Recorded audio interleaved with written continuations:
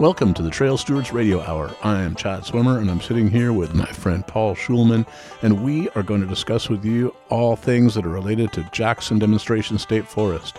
50,000 acres of state land owned by you and me, purchased by the state of California in 1947 for $1.5 million. This gem of a forest is one of the largest stands of second-growth redwoods on the planet, one of our greatest allies in the fight against climate change, and an incredible trove of biodiversity. Jackson, the People's Forest, is unceded northern Pomo and Coast Yuki land. Thanks for joining us.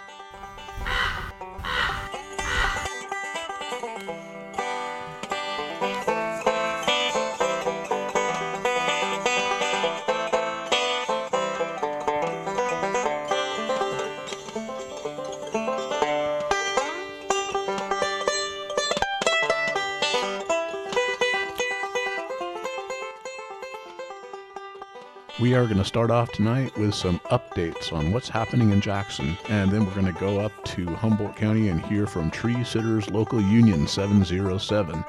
Next, we are going to hear from two members of the Jackson Advisory Group, Chris Blinko and Charlie Schneider. Then we will hear from Bill Lemos, who is the co-chair of the board of the Trail Stewards and also has been instrumental in many landmark conservation efforts that have happened over the last 30 years on the Mendocino coast.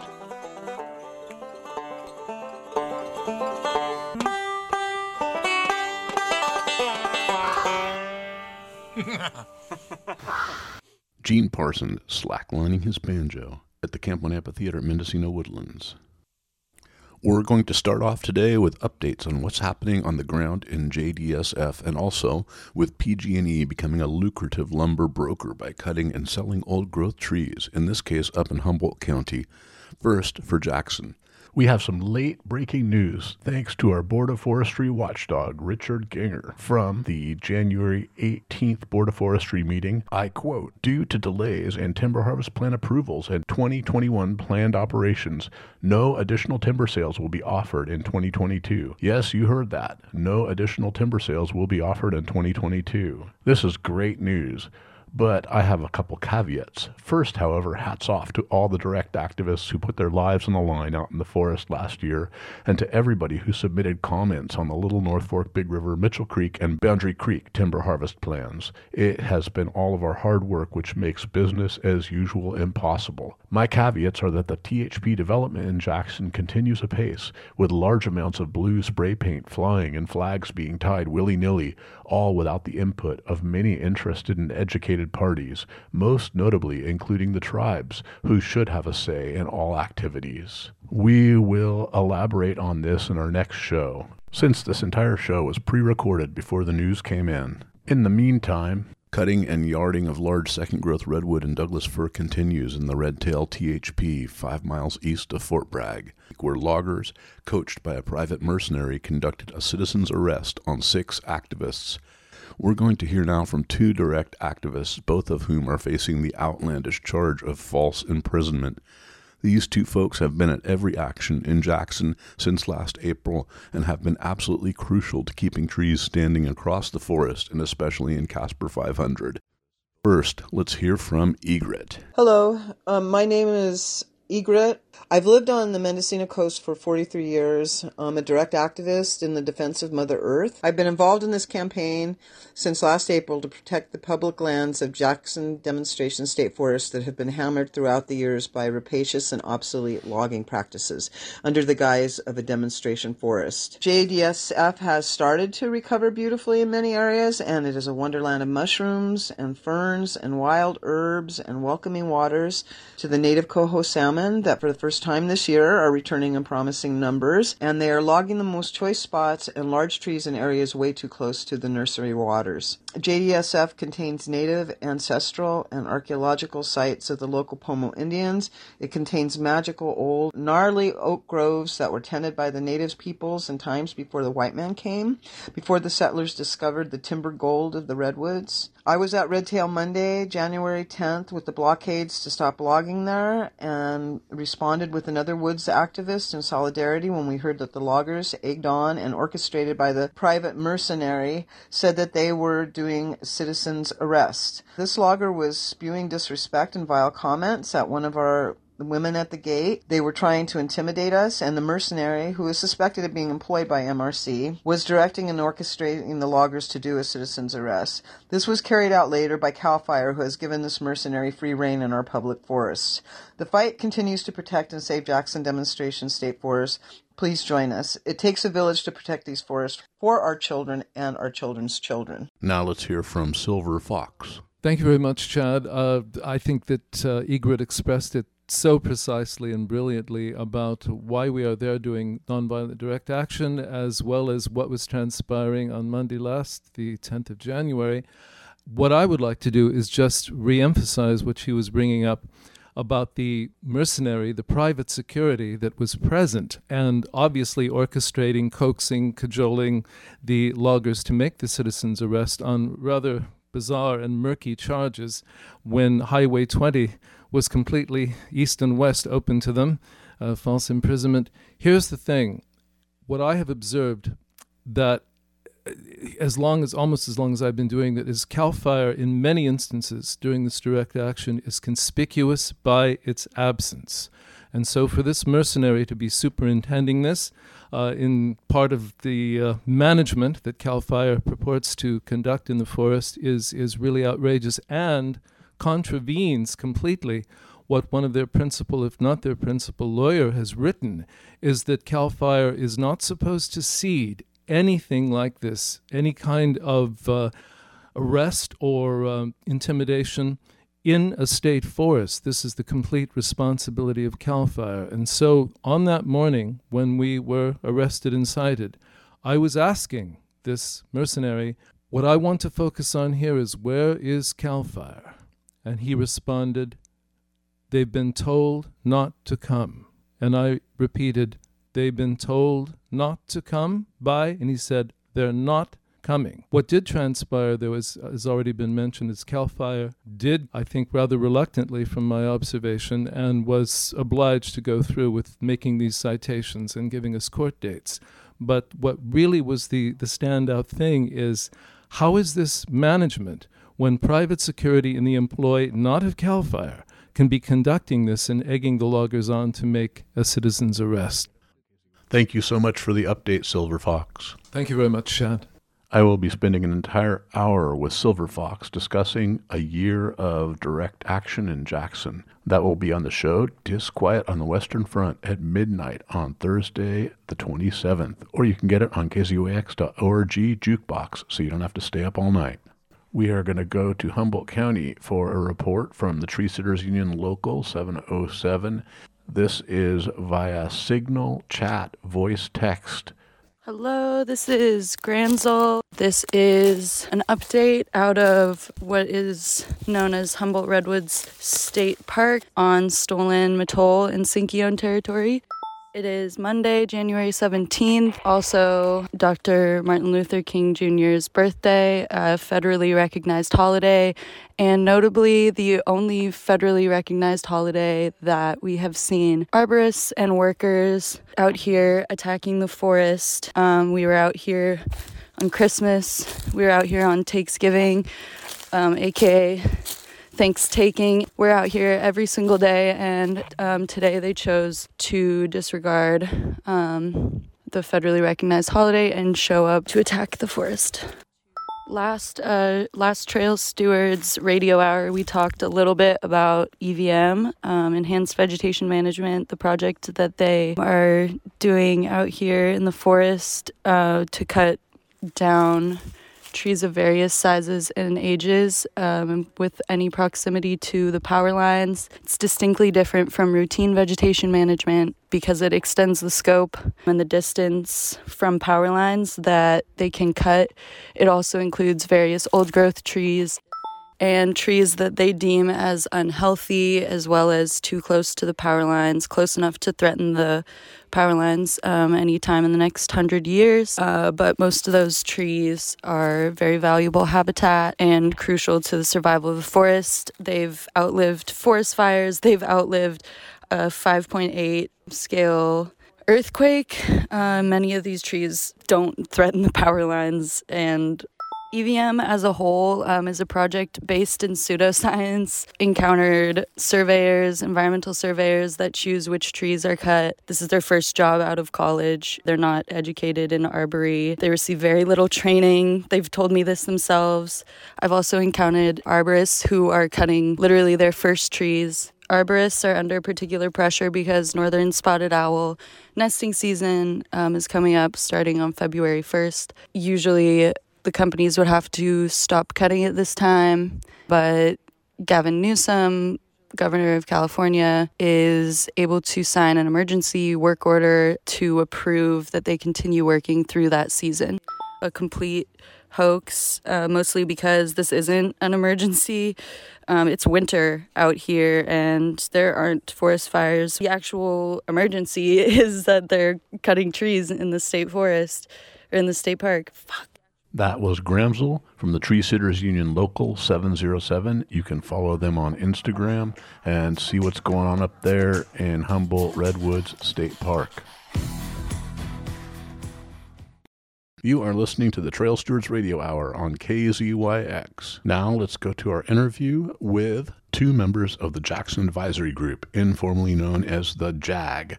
Christopher Blinko is a consulting registered professional forester and watershed manager based here on the Mendocino coast. Forestry-wise, he works primarily with small, non-industrial family forest ownerships, conducting single-tree selection forestry under non-industrial timber management plans. He also designs and builds grant-funded large woody debris in-stream habitat enhancement projects for coho and steelhead. Chris has been on the JAG for just a few months. Charlie Schneider is a fisheries scientist and recently started working for Trout Unlimited as the North Coast Coordinator, where he works to recover salmon and steelhead. In a previous life, Charlie ran the technical support department for a bicycle components manufacturer. Charlie has been on the JAG for 4 years now. Chris Blinko, Charlie Schneider, thanks for joining us. Great, thank you. Thanks for having us on, Chad. Certainly. We might as well get right into it. Charlie, could you let us know what your background is in forestry and fisheries? You know, what brings you to the Jackson Advisory Group?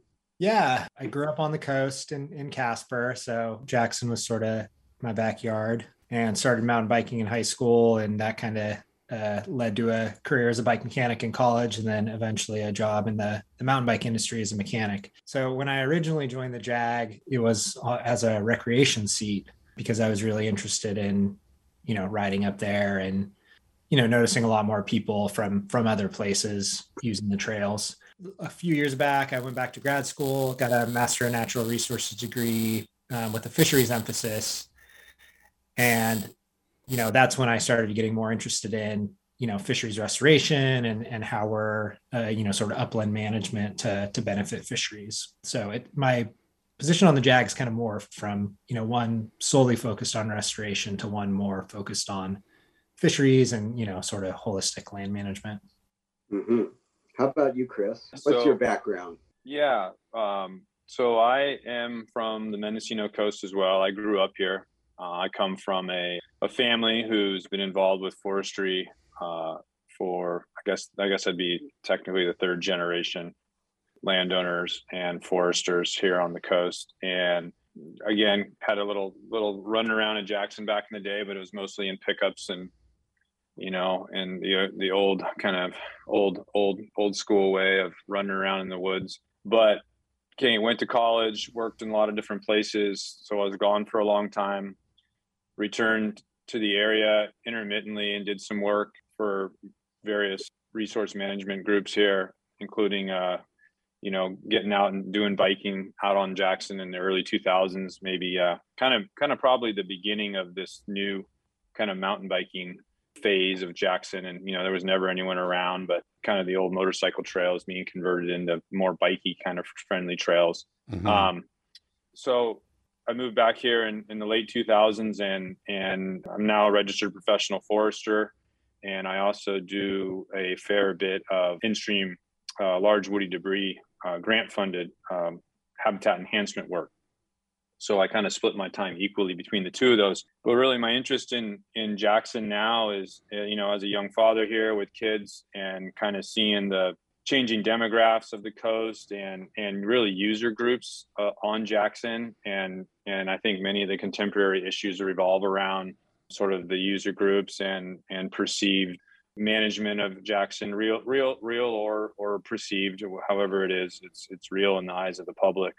And feeling I might have a background to sort of speak to the various entities and folks that are using the forest, that are managing the forest, that are all the different user groups out there. So I'm new to the Jackson advisory group. I've only been there. I think officially maybe just a few months, but I've sort of been around since spring of 2021. So here we are, and I'm stepping right into it. So willingly, I should say, at least at this point. So the JAG is a volunteer position, right? That's correct. Yeah, JAG, they're all volunteer positions. My particular seat is I believe the small landowner, non-industrial registered professional forester position. And then there's more of an industrial registered professional forester seat. Mm-hmm. So just for our listeners, the JAG is the acronym for the Jackson Advisory Group. And I'm hoping that, Charlie, can you tell us a little bit about what actually the JAG is? Yeah. So as Chris mentioned, it's a volunteer advisory body to CAL FIRE and the Board of Forestry, provide advice and recommendations on the implementation of the management plan in Jackson, and also help with updates as that process comes around. The JAG's mission has kind of changed over the years. It originally, I think you've talked to Vince Taylor in previous shows. It originally came around as sort of the initial advisory body that helped develop, the kind of the first new management plan for Jackson. And then, its role kind of evolves, as issues arise. We meet a few times a year, but, it's looking at timber harvest plans, saying if they're in compliance with the management plan. And then occasionally we're tasked with sort of, special assignments as they were, be it recreation, going out and scoping trail improvements or working on the timing of closures to try to limit recreational impacts, or it could be anything. And I think, with the current issues on the forest right now, I think the JAG's role is in one of those evolution periods, where we're starting to look at, additional things other than just if THPs are in compliance or not, and starting to think ahead to the, management plan update in a few years as well. Mm-hmm. What is the composition of the JAG? Can you tell us what the seats are on it? Well, let me actually start with what seats are available on the JAG.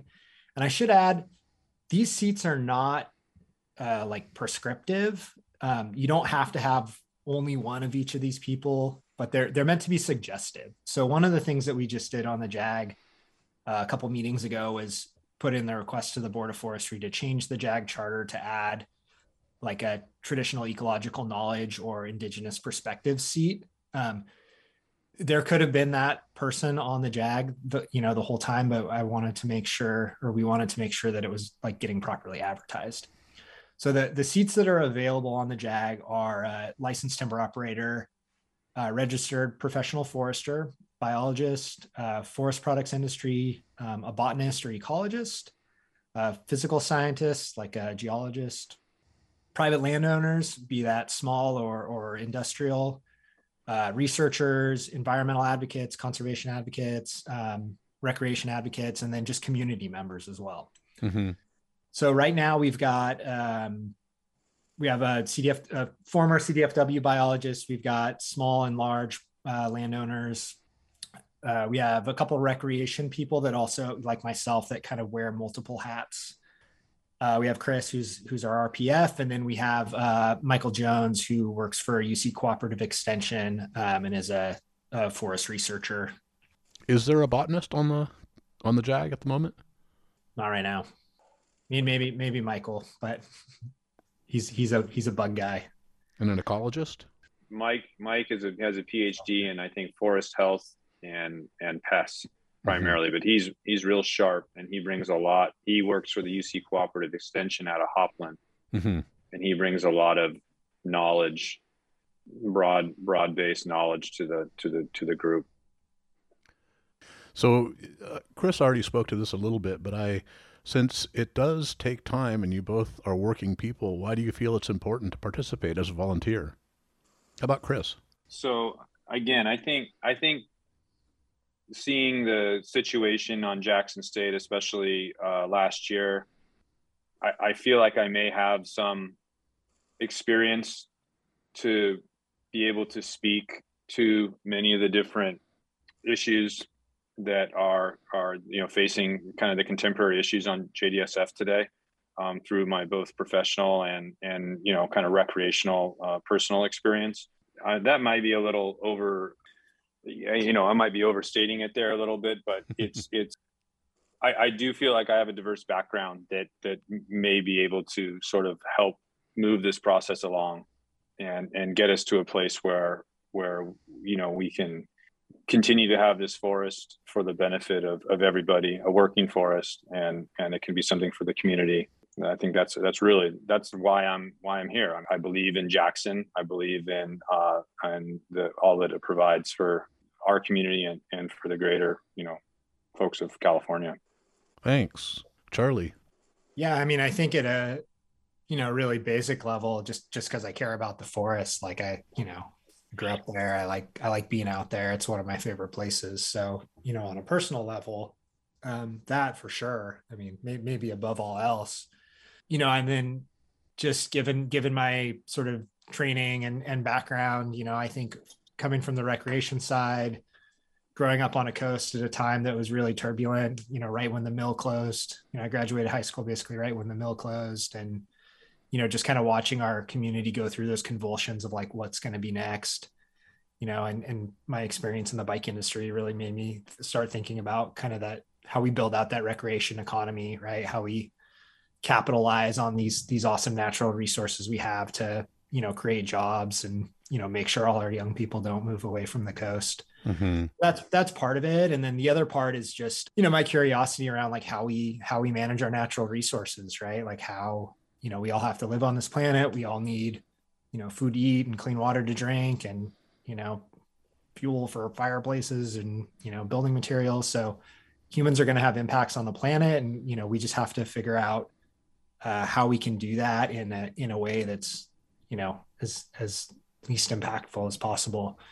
And so Jackson being, the kind of to speak to the research side of Jackson, I started to get really interested in it from a fisheries perspective because, as hard as everyone's been trying to recover salmon and steelhead on the North Coast, there's still a lot to learn, and we're still building out that toolbox. So, understanding how legacy impacts have affected fish and wildlife, and then understanding how we, efficiently fix those problems, restore habitats is super important.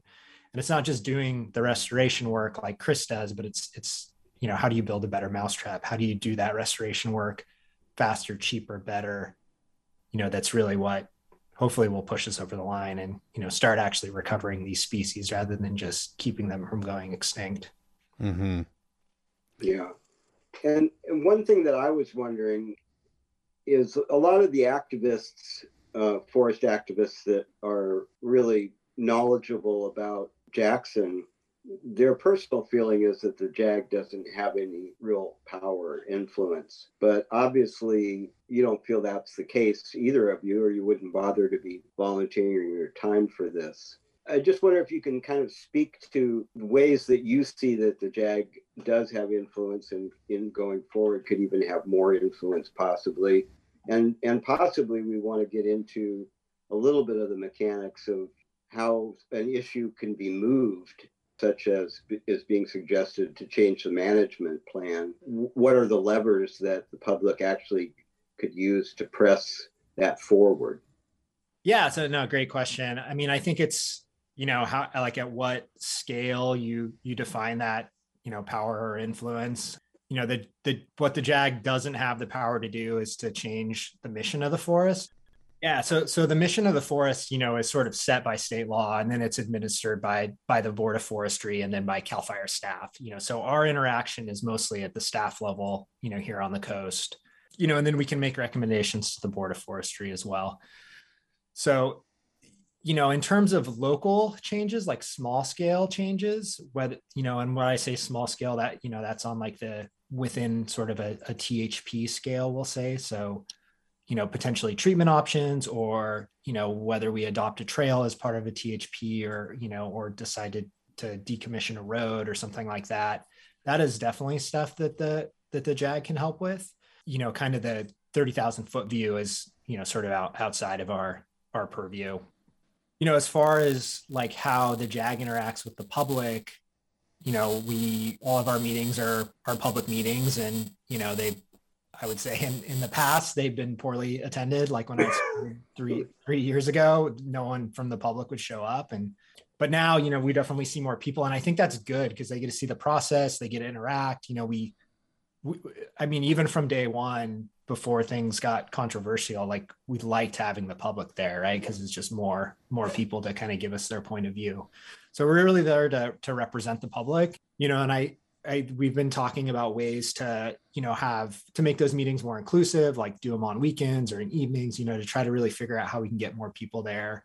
One of the tough things is we do them in the field a lot of times. And with COVID, that's been a real struggle, right? Because we have to take like 20 vehicles places, which sucks. But I think all of us hope that, the public will stay as engaged as they are now, and maybe even get more engaged, as we start looking at, changes to the management plan, or some of these new processes we're hoping to implement.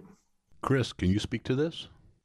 So yeah, regarding the public involvement at the JAG meetings, I would strongly encourage folks who are at all interested to attend. And you don't have to be a active participant necessarily, meaning you don't have to be there and contribute your thoughts or otherwise. I think it's a great opportunity for folks who really don't know, maybe get some exposure to professionals talking about management and all the different aspects and nuances of it. It's an incredibly kind of complex, if you will, very site specific, very nuanced type of approach, forestry in general. And certainly when you're talking about doing, selection forestry in the Redwood region, it's a very, there's a lot to it. So just giving yourself some exposure to professionals, sharing their knowledge, JDSF staff with JAG, and then the public can be there to learn as well, ask questions. And then it's not only just hearing it from JDSF, but it's all the side conversations that can happen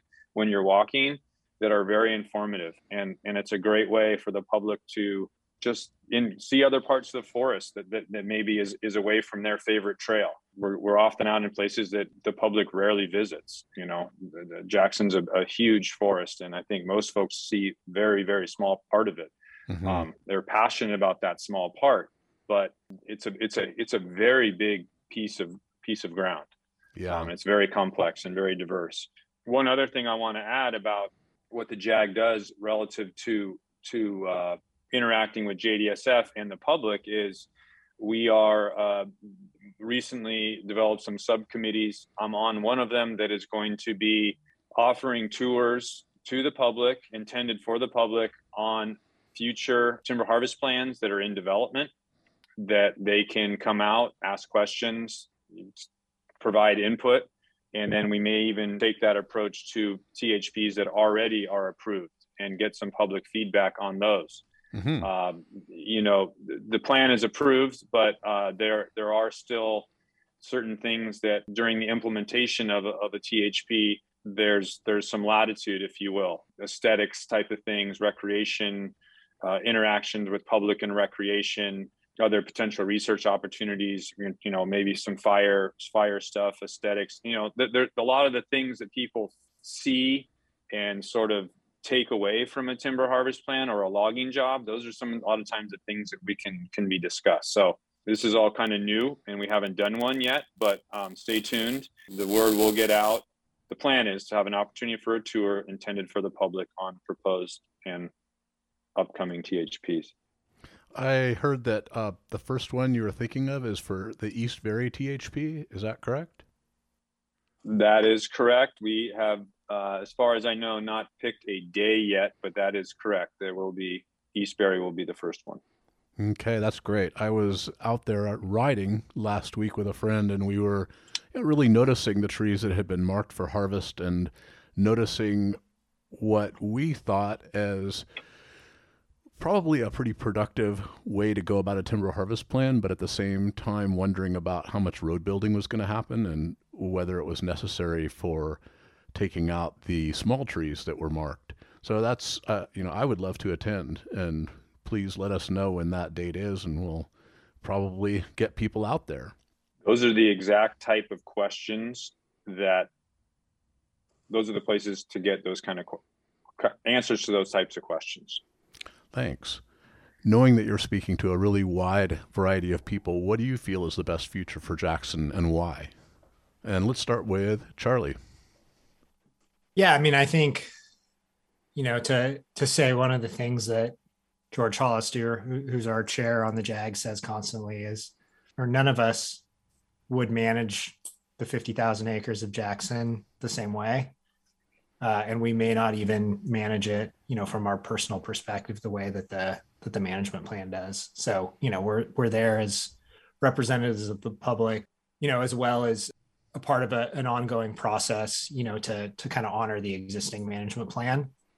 When the management plan gets updated, that's kind of when we, all of us that are on get to put our own personal, stamps in there, or as representatives of the public, kind of back proposals, that the public supports. So, just to put that out there, it's not necessarily what we personally want that we're doing in the JAG, but it's what's in the management plan. And it also takes into other factors, I think, that can't be ignored, which are, how you pay to maintain public lands.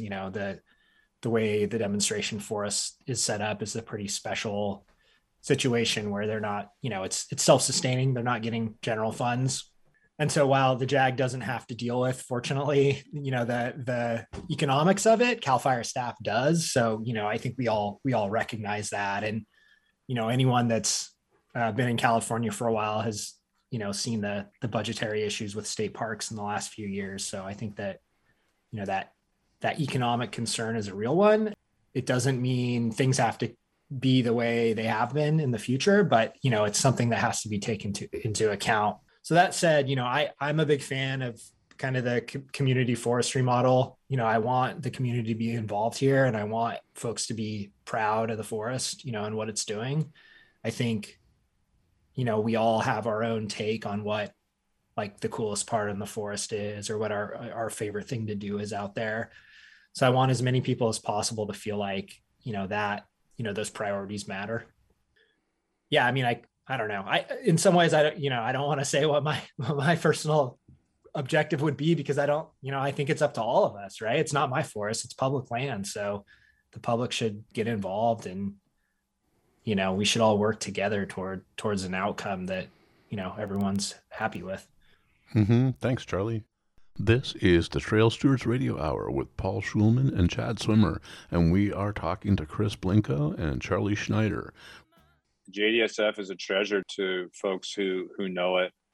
And I think everyone has their own personal opinion about what they want to see done out there, or how they want to see it done, or they have their own special spot, their trail, or their grove of trees, or their road, or their shooting range, right? I mean, there's so many different user groups out there. So everyone's going to have an interest, but their interests are diverse. So I think making sure that we can manage for as many different groups as possible, while also maintaining a working forest, I think that is really important. I think we have an opportunity here at JDSF to be a model working forest for not only in the Redwood region, but in California and beyond. And we have a real treasure here. And I think it's something we need to continue to nurture and be proud of. I mean, truly, I really mean that. It sounds cheesy, but it's the truth. And get involved. And more people involved often make it more difficult to get something done. but that's the reality of like Charlie mentioned, kind of a community forest model. We have an ability to manage and produce lumber, have recreation, do all the things I think that we hold dear. You know, it's ironic hearing you say this. This is that a year and a half ago, Mike Berna Mike Berna was the president of the Mendocino Coast Cyclists, and I had a meeting with Mike Powers, who at the time was the manager of Jackson State, and Eric Wall and Robert Horvat. And we basically said to him what you just said to us, that we could turn this from a demonstration forest that's demonstrating, what it is now, to a model forest for the world, and try to balance all the needs. And we were at the time really pointing out that the Casper 500 plan was a mistake on their part, because it was right in everybody's backyard. It was not exactly going to show the best face of the management that they wanted. And whatever anybody's opinion on that plan is, like you say, it's different, but we used practically the same words that you used. Well, I agree with you.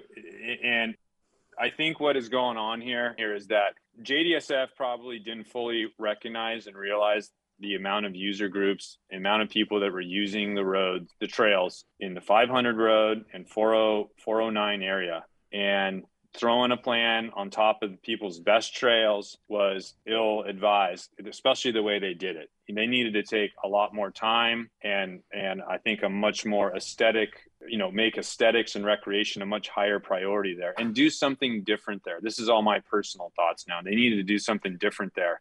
It is in the matrix, so they're allowed to do the type of management that they are proposing, but they didn't fully acknowledge the public view, the public opinion that was going to be formed when you do a THP in people's backyards or where people spend all their time. I mean, I don't know what percent. I mean, it's probably less than 5% of the forest gets 99% of the use, and that's part of it. So you need to recognize that. That was unfortunate, and now here we are.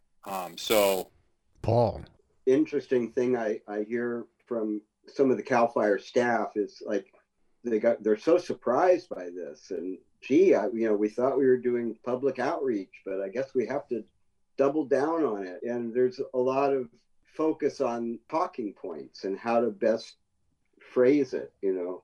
I think that fundamentally the issue is much deeper than talking points, and the only way we're really going to get there is to all sit around a table. So who knows, maybe it's possible that JAG can help provide that sort of forum for dialogue. It kind of sounds like you guys are open to it, and why not look for all the opportunities that we can find to communicate? And and I'm talking to you guys as members of the public or the environmental community or whatever it is. But I think there's opportunity to do it better, and I would love to see. I truly mean this, a model forest. I like to see the best forestry that we can do, because I honestly think it's getting done in this county. Yeah, the word is that there is really good forestry going on, especially on the non-industrial timberlands by foresters like you, writing plans that are entirely single tree selection. And there's a handful of other foresters in the area that are doing that, and we can apply that to Jackson. It's a different scale. It's a different. Honestly, as a forester, as a landowner, as a forester who works for family forests, they blew a chance on 409, and they weren't going to gain the public trust back on 500, in my opinion, the way it was originally proposed. That's too bad.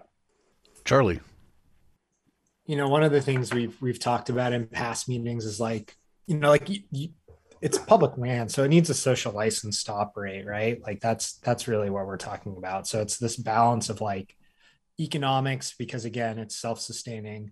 So there has to be, some way to pay for staffing, right? How do you manage 50,000 acres, right? You need people to do it. So it's kind of this Venn diagram of economics, environmental impacts, and then this social side, which, is it's more amorphous. So you need that social license from the public, to do what you're doing. And I think, one of the things I'm struggling with understanding right now is where is that on logging, right? Because we don't really have probably all the information we need out on the table right now to make that decision, right? Like how much income do we actually need to run the forest, right? How much do we need to cut to get there? What other, what kind of like, how much of that money are we going to spend on recreation versus security versus, road maintenance, which, me as a fish guy, I'm, really interested in, right? It's really important for our fisheries, or restoration work or all that stuff, right? Like, I mean, sadly, we need funding to do that. So, there's a lot of ways to get that funding, but the way the model is now is that it has to be self-sustaining. So, Paul, I think you're right. One place to have those discussions is at every JAG meeting on that smaller like THP scale. And a lot of the things like the road work and road decommissioning and bridge replacements and, even trail adoption, that all happens under the scope of a THP. So you kind of get these add-ons in the THP process, and that's just how things have been set up till now. So, we have those conversations at the JAG meetings at the THP level, but yeah, having that broader discussion of like, what do we really want this forest to be? How do we put all those puzzle pieces together? So can you tell us about the 2026 management plan rewrite? Yeah, none of us, I mean, I haven't been through it on the JAG. Chris hasn't. So, I don't think either of us has like a personal insight on what to expect. But yeah, the management plan will be up for an update in 2026. It'll likely start with an internal review by staff, probably in 2024 or 2025. The JAG will be part of that initial review. And then the Board of Forestry and CAL FIRE are the lead agency on it, because I believe it will need to go through CEQA, but I'm not 100% sure on that. I would like to thank you guys both for taking your volunteer time to do this. Thanks a lot for joining us. Yeah, of course. Thanks for having us, and good to chat as always. Thank you, Paul. Thank you, Chad. Appreciate the opportunity and appreciate the KZYX. That was Chris Blanco, a registered professional forester and watershed manager, and Charlie Schneider, a mountain biker and a fish guy. We will have them on again in March because there is a JAG meeting in April, and they really want to encourage us to take part. That many of us don't feel like the JAG is an effective avenue for our public input, but even Linda Perkins, who was on the JAG until 2012, recently said it's really important for us to be there and to use this and take advantage of the fact that people like Charlie and Chris are there. You are listening to the Trail Stewards Radio Hour on KZYX, which also streams live on kzyx.org. And we're going to switch gears to our ongoing focus on the Mendocino woodlands.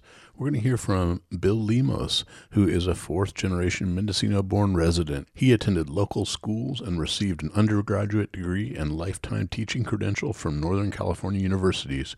His 35-year teaching tenure at Mendocino schools was capped by co-directing the School of Natural Resources. He received his doctorate in education for the work he did in the area of wilderness education. He was instrumental in saving 7,000 acres of forest land in the Big River watershed. Bill Lemos, thanks for being with us today. Nice to be here. Can you tell us a little bit about your childhood up at the Woodlands? I'd be glad to. Before we do that, let's just talk about Big River in general, so we give a lay of the land kind of perspective to what we're going to be talking about in terms of my experience from the time I was very small until now. So I'd like to give a visual representation of what the watershed is like. If you hold your arm up in front of you at about a 45-degree angle and spread your fingers as wide as you can, and imagine your fingers are about 8 or 10 inches long, those 5 fingers would be the 5 branches of Big River that stretch from Highway 20 at James Creek to the North Fork, to the main stem, to the South Fork, and then Doherty Creek along the ridge from Two Rock Lookout over to Williams Peak, and then all the way over to Montgomery Woods past Leonard Lake. So if you imagine rainfall coming down through your fingers, going down to your wrist, and then through your forearm, that would be the main stem of the river, connecting at the elbow where the woodlands are. And then the stretch from the woodlands back down to the mouth of the river would be your shoulder, would be Mendocino Bay. So we're going to concentrate on the elbow section of this watershed because I think that's a really excellent place to tell stories and get a feeling for how much importance it has to the local community, especially the older generation and the generations that came before us. So we're going to talk about the camps, family camps that happened from Picolotti's, the company ranch, just to the north or to the east, southeast of the Woodlands area, and then all the way down to Lily's. That whole stretch was family camp when I was small, and there was the Bishop camp, and there was the Costa camp, and there was the Brazil camp, and there was the Lily's camp, and just to be clear, these are all the surnames of different families. Correct. The families who were either affiliated with the Union Lumber Company or knew somebody well enough to say, can I use this area along Big River as a summer camp? The children and the wives normally would set up the camp and the fathers would come in and out and commute to the lumber mill in Fort Bragg. And then they would come in the evenings, and the kids and the rest of the family, moms and aunts and older relatives would hang out at the river all summer long. And the interconnectivity of people along that stretch was just phenomenal. I mean, if you ran out of a dozen eggs and you needed one, you'd go down river a couple of miles and somebody would give you a dozen eggs. We're talking about a time after the war, World War II, 45 to about 1970, when those camps were real popular. And then when the Union Lumber Company sold that property to Georgia Pacific, those rights for those wonderful summer days along the river were taken back, and those camps fell into disuse. What I found in my childhood, not only with the Woodlands, which was a recreational camp for mostly children coming out of the Bay Area, was that was used for a specific purpose for a week at a time, whereas the family camps from the local people were months at a time, and that was really the difference. Sounds like Mendo's version of the Catskills. Yes. With the guys going into the city and working, leaving the family up at the resort. Yeah, well, that's sort of the way it was. The Woodlands camp was a real important part of the whole scenario because it was designated recreation. You could walk over the hill, over the ridge, it's Steam Donkey Trail now, and go over to what was a deeper swimming hole at what we call Deadman's Swimming Hole. It's also called Boyle's Camp. And that area had been very popular with the people coming out of Fort Bragg, Mendocino. Fond memories of being along the river and watching Model A races down the stream bed. The young boys would bring their cars out there and they would see how far they could get up and down the river in their old jalopies. That was an awful lot of fun, I suppose, but it didn't do the river any good, but they did have quite a bit of time to parade their cars in and out of there. And it was a pretty rocky road getting in and out of there, so, you know, those old jalopies could make it up over the hill. You have a fair amount of family experience in small-scale logging. You come from a family where logging is not a foreign activity. Yeah. I'm interested in the process by which people who come from one culture can reassess the presumptions of that reality and come to different conclusions later in their life, how that happens. Yeah, the era of that mentality of we can tackle these giant redwoods and put them on the ground and move them came from the shipping industry and the whaling industry, where huge things had to be conveyed or moved or fledged out, you know, into oil or whatever it was, and big, huge things got moved with very simple tools. And so that mentality really came home here with the logging industry. And I think, you know, with the 27 dams that were built on Big River, those are just examples of how big people could think about what they were doing. Humans evolved into using the technology available, and basically in the 1800s it was, you know, a jack screw and come along and, move these things with steam power. And then, of course, with the development of diesel power, things changed rapidly, and of course, things were moving much faster. But yeah, that cultural thing from my family perspective of my family history is in the whaling industry in the Azores Islands, and then moving through that to the settlement of the family here in Mendocino, working in the woods, conveying lumber from the chute down to the waiting schooners, those kind of things are in my family history. I mean, yes, we all use wood. We're sitting in a wooden house. We're sitting around an oak table, sitting on chairs made out of wood.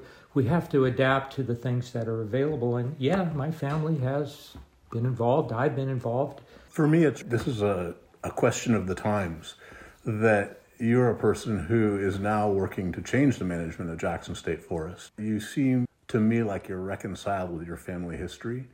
And one of the big questions in America right now is people are like, well, you're asking me to hate my grandpa because he did such and such. How do you reconcile in your head love for the family that you have and the wood products that surround us and what you've evolved into? I think people did what they had to do at the time to provide sustenance for their families, and the mentality, of course, was a different, take as much as you can, and there will always be more. But we've come around to seeing, I think, in our perspective now, in the environmental movement, that there is a limited resource in so many areas, whether it's the forest or the seas or in fossil fuels. Whatever it is, there's just a limited amount to go around, and we have to change our behaviors. Well, thank you so much for being with us. Well, thank you for having me. And Yeah. I appreciate you folks, what you're doing in terms of getting the message out. And for all the work you've done over the years to protect the fisheries and protect the forests. Thank you, Chad. Appreciate it. That was Bill Lemos, co-chair of the board of the Mendocino Trail Stewards. You are listening to the Trail Stewards Radio Hour on KZYX. I'd like to take a moment to talk about a book we've put together and is now available. What Would You Call This Gem of a Forest? With photography from Art Milkey, John Klein, Sarah Flame, Keith Weiner, Bigfoot, Garth Hagerman, and others, and writings from Bill Lemos, Teresa Whitehill, Teresa Shoulders, Vince Taylor, Alice Walker, and many more. This is available at local bookstores and on our website, www.mendocinotrailstewards.org. The Gallery Bookshop, in partnership with Book Arts Mendocino, is putting on a COVID-friendly Zoom event for us at 6 o'clock Thursday, January 27th, with readings from the book, followed by a Q&A. To register, go to gallerybookshop.com, and thanks always for supporting your local bookstore.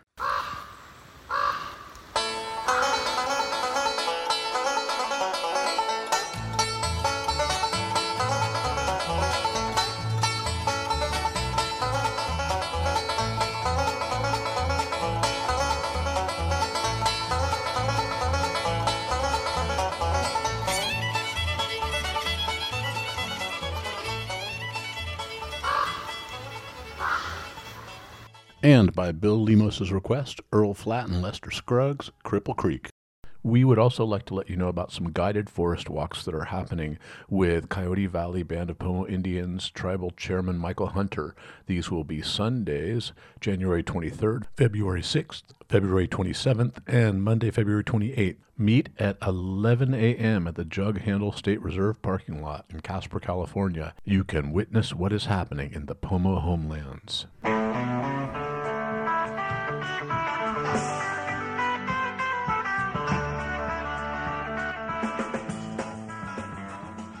Thank you so much for spending this time with us here on the Trail Stewards Radio Hour. The third Tuesday of every month, focusing on forest conservation, forest management, logging, and specifically Jackson State Forest. We hope you've learned as much as we did making this show. To hear past editions, go to www.mendocinotrailstewards.org. the Media Links page, where you will find all past episodes archived. You can also listen on kzyx.org archive/jukebox, or even better, get the KZYX Public Affairs app wherever you get your podcasts. With this convenient click, you can hear any of the many great shows put on entirely by volunteers on KZYX, listener-supported public radio for Mendocino County. Some closing words from postdoctoral fellow and climate scientist, trail stewards, and Environmental Protection Information Center board member J.P. O'Brien. Protecting our forests serves the greatest good in terms of people, climate change, wildfire mitigation, biodiversity, health and recreation. In this time of accelerating climate change, it is the best use of our forests is to protect them and let them protect us. Amen. Let's go out with trail steward and Jackson neighbor Gene Parsons with Clarence White and the Birds from 1971, the year that Gene first arrived to East Casper. Buckaroo. This has been a production of Mendocino County Public Broadcasting, KZYX Philo 90.7 FM, KZYZ Willits and Ukiah 91.5 FM, and Fort Bragg at 88.1 FM. You can find more content like this on our website at kzyx.org, and consider donating by clicking the red donate button in the upper right corner. Thank you for listening.